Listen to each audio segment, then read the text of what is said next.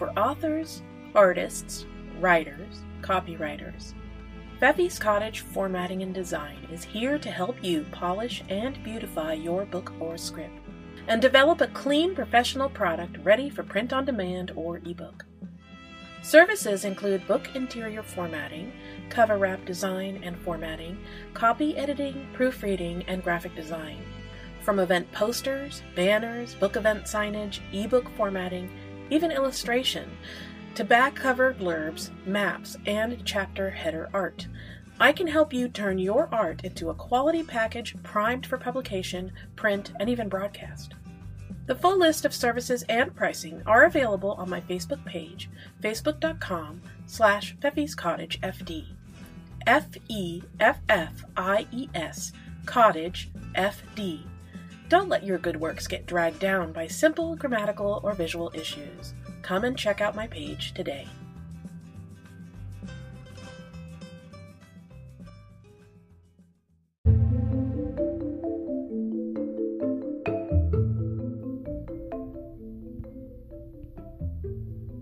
This is A Better Utopia, an audiobook podcast written and produced by Counterculture Rebellion, read by the author. Story edited by Feffy's Cottage Formatting and Design.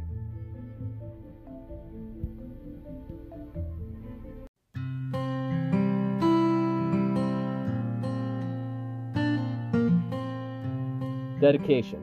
Chapter 12 is dedicated to the Degenerative State of Mind podcast. Thank you guys so much for having me on your show. You were all very gracious hosts, and I really had a good time talking to you guys. Something you may not know was I was in a bit of a writing block.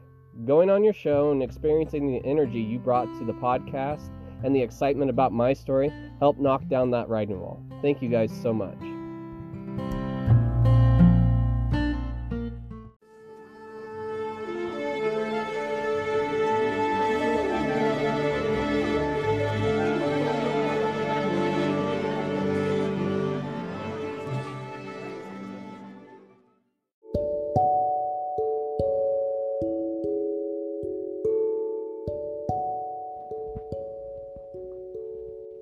The scent of crisp, fresh air hit my nostrils. The rain had finally stopped. It perfumed the air with a lush cleanness, if that had a smell. At the edge of my awareness, I revealed that I had had the experience, the dream, yet again. Ever since that night in the stable, I had had that dream every time I sleep. It begins with the same out-of-body feeling. I hover around like a ghost, and no one seems to notice me. Then there are the same 13 red, cloaked figures in the same dark room. Or is it a cave? For some reason, it's hard to tell. They're always singing the same strange chant. Try as I might, I can't make out the words. It's muffled, like I'm wearing earplugs or something. It could be Latin, but I'm unsure. They pull out hearts of fire from their cloaks and present their offerings to someone on a weird altar made of glass. They also sometimes appear to have cut themselves and dribbled blood on these sacrifices. Then some of them either pass out or die, while the other ones, who don't seem to care, trample upon the fallen ones. As they do this, a man unlike any of the others in some way appears from nowhere, clothed in embellished, richly appointed robes of velvety purple. The thing that stands out the most about him is the strange gold necklace he wears. I feel like I've seen it somewhere before. He stares at me with hideous eyes and rants about a book. The whole thing is unnerving, especially the way he cries in the end. Then a large hand seizes me, and when I look in the direction of where the hand comes from, it's just a bright light, and a loud masculine voice bellows, "The path you walk will reveal its purpose. Everything you have gone through is not for nothing." And at that I wake up, usually in the middle of the night, just like tonight. The third and final thing, well, Rodriguez snores, or at least he has been the last few days. With Jacob sick with infection and Finnegan and myself on light duty, it unfortunately places the majority of the work on the others. I think the poor guys are exhausted. I've tried to do more, but was scolded by Ruby when I popped open my stitches. The only good thing about the last 2 rainy days is that it's allowed the others to rest more. The downside? Well, Jacob needs a surgeon badly, and with every day his condition gets worse. I quietly throw my boots on and open the canvas tent flap. It's still dark, and although I don't have a watch, I guess it's 3-something in the morning. It's been my usual wake-up time when my reoccurring dream started. The ground is still soggy and squishes under my boot. Hopefully by morning it's firmer. The stream tractors have had trouble pushing through all the mud. Luckily, we only got one truck stuck, and we were able to easily pull it out because it was the lightest of the 3. I looked over the chuck wagon, which had been my ride the last few days. The old wagon with its cover put up to keep out the rain still sits vacant. The horses that pulled the wagon are still gone. I guess Lincoln and the others who went out to scout Charlottesville are still not back. Rumor has it that there's a utopian presence there, and although they haven't taken over the city, it's pretty dangerous to walk the streets. Can't sleep? A woman's voice said behind me. I almost jumped out of my skin, and my hand reaches for a revolver that's not there. Damn, that was stupid of me not to grab it before I left the tent. Luckily, as I turn, my panic subsides. It's Lilith, the adopted sister of the Finleys. Her soft smile forms, and her almond eyes sparkle in the moonlight. Sorry, didn't mean to scare you. She pushes some hair out of her face as a breeze begins to blow past. It's okay. Wait, you're on watch? I thought you and Ruby and Rebecca were keeping an eye on Jacob. No, Mason and Dawn are. I'm just getting some fresh air before I wake Rebecca up for her shift to keep an eye on Jacob. How is he? Still has a fever, but at least it's not getting worse. And his leg? Her brown eyes dart to the ground. Ruby's afraid he might lose it before all is said and done. We stood there for a moment. The only noise was the gentle wind whipping her hair about. So, I've told you why I'm up, she said, trying to change the subject. Why are you up? Honestly, I haven't slept well for a few days now. Keep having this strange dream. Almost a nightmare, but weirdly peaceful at the same time, if that makes any sense. A dream, she said with a small smile creeping on her lips. Yeah, weird one. Do you normally have recurring dreams? Now her smile was on full display. No, and for the most part, I barely remember my dreams. I stared at her. She looked like a bottle rocket made from pure joy that was about to go off. Why are you smiling like that? Did you forget? The day after we escaped Boston, what I told you? Her voice crackled with energy. Lilith, I barely remember breakfast. So, to expedite this, why don't you just tell me? I tried not to show my growing frustration in my voice, but if it showed, it had no effect on Lilith.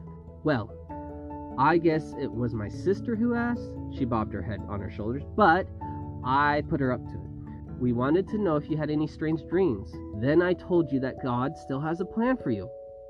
Okay, and?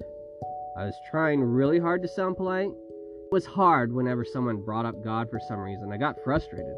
And this frustration then made me more upset because I knew I shouldn't be this way. It was a nasty cycle that I found myself avoiding more and more. So much so that even my own personal prayers had grown robotic and stale. Yeah, I still prayed, but it was more like rehearsing lines than having a conversation, like, Lord bless this food, amen. Or, Lord keep us safe, amen. Well, it looks as though God has given you a dream, and this is the part of his plan for you. Her tone revealed a slight annoyance, probably because she knew I was dragging my feet to this conclusion. Or, it's just an odd dream that keeps happening because of all the trauma that I keep finding myself in. Why do you run from God? I'm not running from anything. I'm just fine with God and all that. I could feel the heat in my face. I felt bad for getting angry at her. It was like getting angry at your kid's sister because she was asking to play all the time. Yet, she's the one who isn't picking up on my social cues, or she's just refusing to. Okay, I'm not trying to upset you. Maybe I'm coming in a little too invasive. She took a deep breath. Do you at least feel comfortable with telling me your dream? I thought for a moment and searched her eyes. She looked like an eager child on Christmas, and I couldn't say no to her. Every detail that had been rattling around my brain the last several days since the dream began, well, I gave it to her. The look on her face went from excited to confused, and then to a look of hope. I guess that would be what best would describe it. And that's when I wake up, usually around the same time every night. Then it usually takes some time for me to fall back asleep. She paused for a moment, and then a smile emerged on her pretty face. I don't know what it means, but I can say it's definitely from God. I'm coming up behind you, said another female voice as sweet as honey. Then 2 slender arms wrapped around me, and I could feel the warmth of her body. "Oh, thank you for warning me," I replied. "Thank you for not treating me like an enemy combatant." I turned around and faced her. Her blue eyes were staring up at me, and her red lips curved up in a sweet smile. "Shouldn't you be asleep?" I asked. "Shouldn't you? Besides, my body has become used to waking her up around this time to watch my brother. Speaking of which, I better get back to him and let you two catch up." Lilith blushed at the sight of our PDA, but gave a soft, approving smile. "Take your time, sis. Jacob is sleeping." She walked back to the big tent in which Jacob was in. We stood there for a moment, enjoying our embrace in the quiet night. The cool, cold breeze blew over our closely embraced bodies. All in the world felt right at the moment. It was going to work out just fine. Jacob would get to the surgeon, and he'd be better. We'd have a less exciting trip back home. Rebecca and I could actually explore a real relationship. Life could finally go back to normal. "I'm sorry that we haven't gotten much time together." She laid her head on my shoulder. "Well, if you were not so selfish, taking care of your sick brother, still doing the daily chores we all have to do, and working on a steam tractor for the most of the day," I chuckled. "You have nothing to be sorry for. Besides, it makes moments like this more special." "I know," she laughed. "When things calm down, we should do something." "What would you like to do?"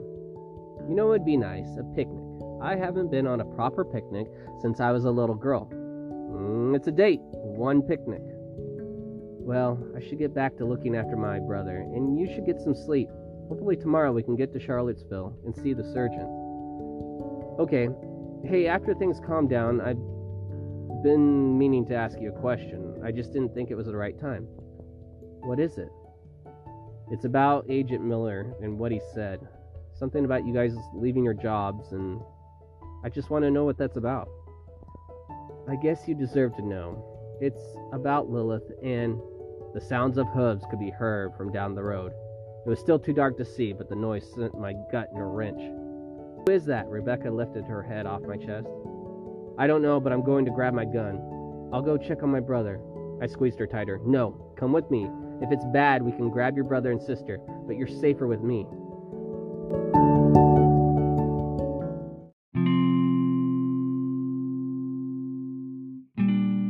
We set off to the tent, but Rodriguez was up and leaving the tent flap. He tossed a revolver to me and grumbled, "You left this without the tent?" "Yes. Sorry, brother." He looked at me, then at Rebecca. He raised an eyebrow and tried to hide a smirk. "Let's go see what's going on." The whole camp had come alive. The night watch had done its job and woken up everyone, who now formed a defensive perimeter. Yet, it was all for nothing as Lincoln and Preston rode up on horseback. "Any news, Lincoln, on how Charlottesville's faring?" Leslie walked up, sleep still in his eyes and messy hair. His shirt was buttoned up crooked as if he had rushed to get here. "It's a bad news, good news situation," Lincoln huffed. "The bad news is the city is crawling with utopians, and could fall to them like Boston any day now. Getting in and out of the city is almost impossible as the utopians have the roadblocks set up." "What about getting a surgeon for my brother? We can't wait any longer," Rebecca cried. "Well, that's where the good news comes in. We found a surgeon, and he's willing to do whatever your brother needs under the condition that we get him, his son, and wife out of the city. He says there's a clinic he can do just about anything out of there in Ruckersville, which is not too far from me." Lincoln looked over at me and Rebecca. Leslie huffed. "We can't afford to lose any men to this. We already are operating on a thin crew." "Please, Mr. Peterson, my brother cannot wait any longer," Rebecca cried. "I know, Rebecca, but if I lose any more men..." Leslie started, but Rebecca cut him off. "Please." "I'll go. I can get them out," I said. "I'll go too." Rodriguez put his hand on my shoulder and nodded to me. "I'm going as well." Finnegan walked up, still trying to buckle his pants. "None of you are even healthy enough to take this on. Finnegan, you're still recovering from your concussion. And William, your stitches are still fresh and last time you about popped out of them. Ruby would skin me alive if I let you guys go." Leslie threw up his hands in the air in frustration. "Yeah, but we're the best to get in and get out alive," Rodriguez argued. "Well, Finnegan doesn't have that much combat experience anyways," Leslie spat back at him.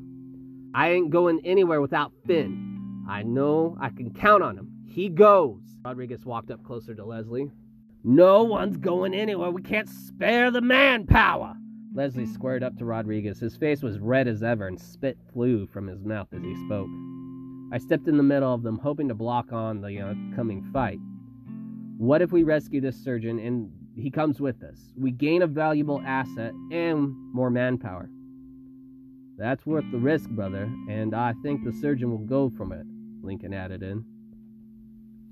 Fine, but I don't want to hear one word about it from Ruby, and if you get all banged up, don't expect me to let you have it on easy after. You're all back on full duty after this, you got it? Leslie turned around and stormed off, muttering some curses under his breath. Lincoln looked down and smiled. He must really like you boys to care so much. What do you mean? He seems to be hell-bent on making sure his load gets to destination. He just wants us for the manpower. Rodriguez looked up at Lincoln with a look of anger, mixed with shock. Usually, he just tells people to do whatever you want. I can replace you, and he walks off. Never seen him argue to try to keep people before, regardless of how small of a crew we had. Lincoln scratched at his chin. Well, you boys best get what you need. Preston and myself will water the horses, and then it's back to Charlottesville. We figured if we can get out of the city at twilight, it'll be easy, as most of them crazies will be asleep. Sounds as good a plan as any. We'll go get ready. I turned and walked over to my tent. Rodriguez, Rebecca, and Finnegan in tow. Why can't someone else go? You're not even fully healed. What if your stitches break open? Rebecca protested, standing in our door flap. Because besides Rodriguez, Preston, myself, and Finn, and maybe a couple others after that, we're the only ones with this kind of experience we need to pull this off. I said back to her as a matter of fact. You need to heal, please. Rebecca walked in closer and wrapped her arms around me. Rodriguez looked back up from packing and smirked. I'm done here. I'll go help Finnegan. Come on, Finnegan, let's go pack your things. He slung his pack and walked out of the tent flap, Finnegan in tow. Please, she looked at me with those blue eyes. I had to look away, or I would have given in to her wish, but I couldn't do that. Couldn't ask someone else to go, to do what I was unwilling to do. It would just feel wrong to me. It will be okay. More than likely we sneak in and we sneak out. I'll be back in the afternoon with the surgeon, and we'll all meet in Ruckersville. Just like last time when you said it'd be okay, and then you almost died. Her eyes began to tear up. I sighed. But I didn't. And it will be okay. I placed my fingers gently under her chin and lifted it up. It's me. Then I pressed my lips to hers, and if that moment could have lasted forever, I would have stayed there. But it couldn't, and neither could I. Just be careful. She gave me a sorrowful smile. I will.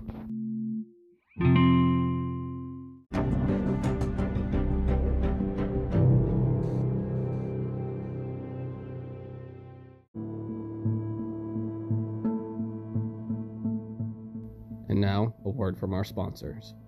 I could no longer deny it. It was time. Yet my stomach lurched and I had a cold sweat form upon my brow. I had to face that dreaded thing that resided in my bathroom.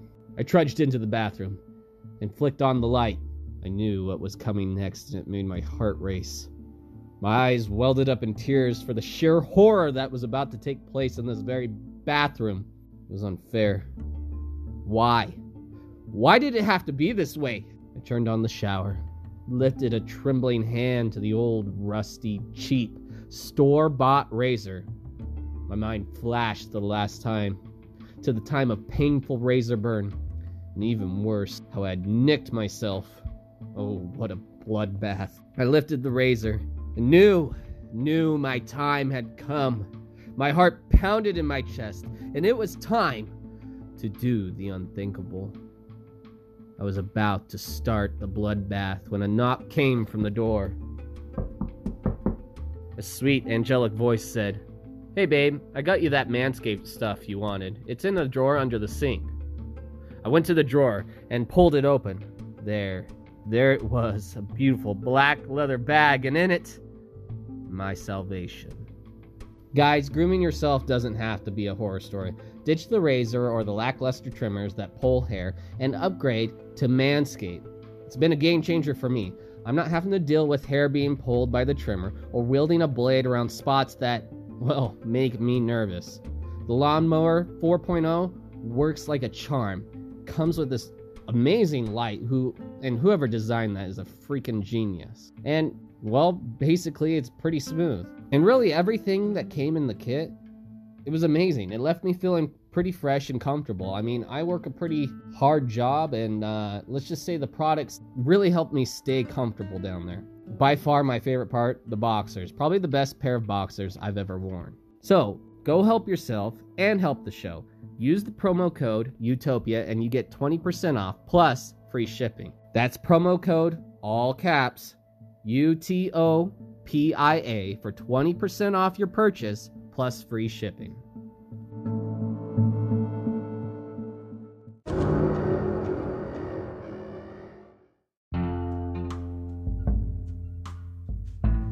Preston was in his mid-20s with sand-colored hair that curled tightly up against his scalp. His unshaven jaw was well chiseled, and it held a lit cigarette that dangled from his lips. "Yeah, my scout team was one of the best," he bragged. "We were the ones who found the Bolsheviks' largest cavalry headquarters unguarded and captured their officers. If we hadn't done that, you boys would have had a great deal more trouble in the Battle of Leningrad." Our small group rode 2 by 2 along the roadway. We passed the time chiding one another and talking about the war. Preston tended to dominate the conversation with tales of his larger-than-life exploits, but Rodriguez gave him a run for his money. Rodriguez rolled his eyes. "Psh, we could have handled their cavalry just fine. Most of their units by the end of the war were just shells of what they used to be," he remarked dismissively. "They were Bolshevik cavaliers, heavily armed horsemen with armor that virtually bulletproof, not to mention their infamous training and skills. A platoon of them are capable of cutting down a battalion of our infantry with ease. The only way to take them out is with a few companies of steam tanks. As I recall, our 4th Armored Division was stuck in the snow, and you guys would have been toast." He reached down and patted his horse. We'd enter a small copse of trees, wherein sat a small cottage with 2 horses tethered to a post nearby. Preston lifted his leg over the pommel of his saddle and slid down. His boots hit the ground with a muffled thump. "This is as far as we ride." The cottage, cast in the blue light of the moon, looked abandoned. 2 horses were tied up outside of the door of the frame that I recognized as the ones Douglas and Finn had left on. "Are Douglas and Finnegan inside?" Finnegan asked in a half-hushed whisper. "No, they're at the surgeon's house. We'll have a hell of a time getting in there without being harassed. Luckily for you guys, we found a better way to get in. That's why it took us so long to get back." Preston flicked the end of his cigarette and stuck it back into his lips, the tip flaring hot orange as he took another drag. Rodriguez hopped off his mount. "So what's the plan?" "Citywide curfew ends at 6 a.m. Lincoln was the next to dismount. "At 4:30, we head in through the sewers." Preston grimaced as he puffed out another gust of smoke. "That's the alternative route I found. Practically no one there. Well, except for some homeless folk. They'll leave you alone if you leave them alone. There is a manhole access just a few blocks away from the surgeon's house," Lincoln added. "From there, we just need to pop in and meet them there. And we'll take them back the way we came." Lincoln made it sound simple enough. "I like it. But do we have another option to get in and out just in case that doesn't work?" I picked up a small stick from the ground and turned it in my hands. Lincoln scratched his chin. "That's a good question." I handed the stick to Preston. "Maybe you can sketch out a rough map in the dirt here for the rest of us, so we can be familiarized with the path we will take through the sewers." "Why? I'll just guide you through," Preston asked defensively. "In case we get split up or something, and we have alternative routes to know of." I shrugged. Good point," he concluded. "That reminds me of the operations from the good old days." He began drawing in the dirt like an excited 2-year-old. "I hate to see what the bad days are if operations were good old days," Rodriguez said through his teeth. Preston tossed the stick to the ground and straightened up. In the moonlight, the dirt lines were still visible as darker streaks. "Here's the path. I can't say it's 100% accurate, but it's pretty damn close. If you get lost in there, just look for a ladder and you'll pop up on the road somewhere." "Good. Now this will be our primary rally point." I used my toe to indicate the spot. "If we get separated, come here. Our secondary plan will be Ruckersville. Who all has a watch? I've got an old pocket watch. Lincoln pulled a tarnished silver watch from his pants pocket. Preston and Finnegan pulled up their sleeves to reveal wristwatches. Rodriguez produced his own worn pocket watch as well, after digging deep into his own pockets. Was that Miller's silver pocket watch? My tone betrayed some annoyance. Rodriguez gave me a pineapple eater smile. Yeah, it is. I rolled my eyes. I hope you at least got rid of the engraving. I had to replace it with the back of a cheap pocket watch I had.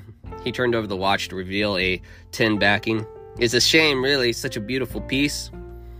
Maybe one day I'll have it fixed properly. Anyways, let's sync our watches. My time is 4:07. If everyone hasn't been back here by 06:30, leave for Ruckersville, especially if you have the surgeon and his family with you. Preston abruptly went into the old cottage and then returned carrying 4 burlap bags. We'll also need these. He tossed one to each of us. Finnegan opened his and recoiled. Ugh, what is this? It smells like rotten old onions. That smell is the stench of stealth, my friend. These are our disguises. We'll get in and out easier if we walk the streets looking like homeless people. Reeking so badly, no one will come within 10 feet of us. Besides, everyone already knows there are derelict people living in the sewer system, so we won't stand out when we're hopping out of a manhole. Lincoln pulled up on a pair of dingy old pants that had mismatched patches on the knees. Then he shoved a revolver into his waist, tightening the drawstring to keep it snug against his body. He drew the tail of his shirt over them and put his hands on his hips. Also, we have to leave our rifles here, so only revolvers. And make sure they're well hidden. Charlottesville has a strict no weapons policy. Unless you're the policeman or a utopian, you can't be seen with a gun. Finnegan began to unbutton his nice shirt. How is it the utopians get to have weapons to protect themselves and not normal people? I know, it's bullshit, Preston added. I pulled my shirt that had a strange yellow stain in the front, and I really hope it wasn't what I was thinking it was. Well, is everybody ready? Ready. Let's hurry up and get this done. My clothes smell like old cheese. Rodriguez pulled up his shirt with a disgusted look on his face. Follow me. Preston took an old pathway from the cabin into the trees that was enclosed by heavy brush. The undergrowth hid the narrow path from plain sight. Balaam's eyes fluttered open. His head was pounding as if he had a terrible hangover, and his vision was blurry. He moaned like a zombie freshly rising from the grave. That must have been quite the party last night. How much do you remember? A silky smooth female voice inquired. Wait, what? Where am I? Balaam slurred. He was seated, slumped into a chair of some sort, and there was a rattling noise and movement. You were in the carriage on the way to Ruckersville to fetch a book, remember? Or did my godfather not inform you? Look me in the eyes. Those last words were spoken with more of a commanding tone than the usual smooth, silky, guileful one.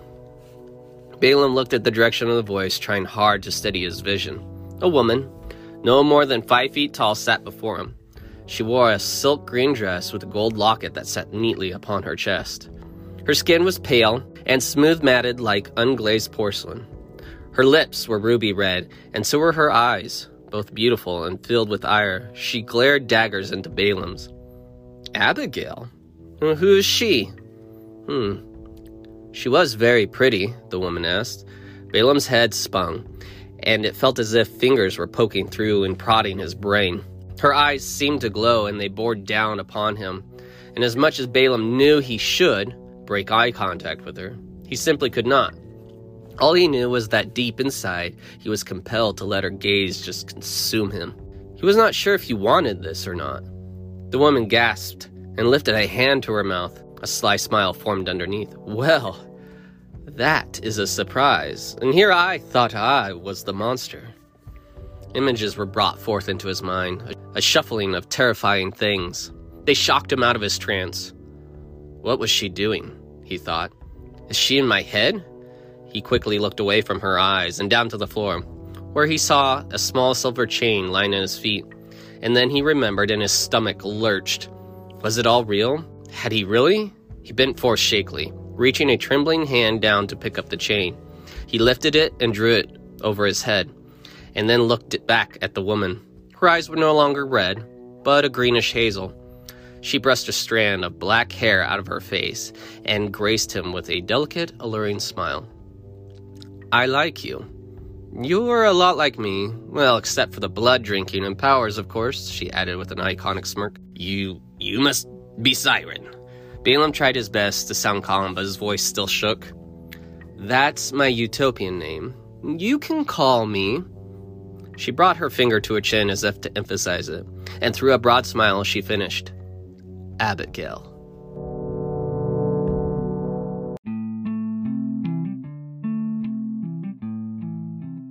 This has been A Better Utopia, an audiobook podcast written and produced by Counterculture Rebellion. Read by the author. Story edited by Fifi's Cottage, Formatting and Design. Tune in September 12th to find out what happens next. If you'd be so kind, leave us a 5-star review, like, share, and follow our podcast. Also check out our Facebook page, A Better Utopia.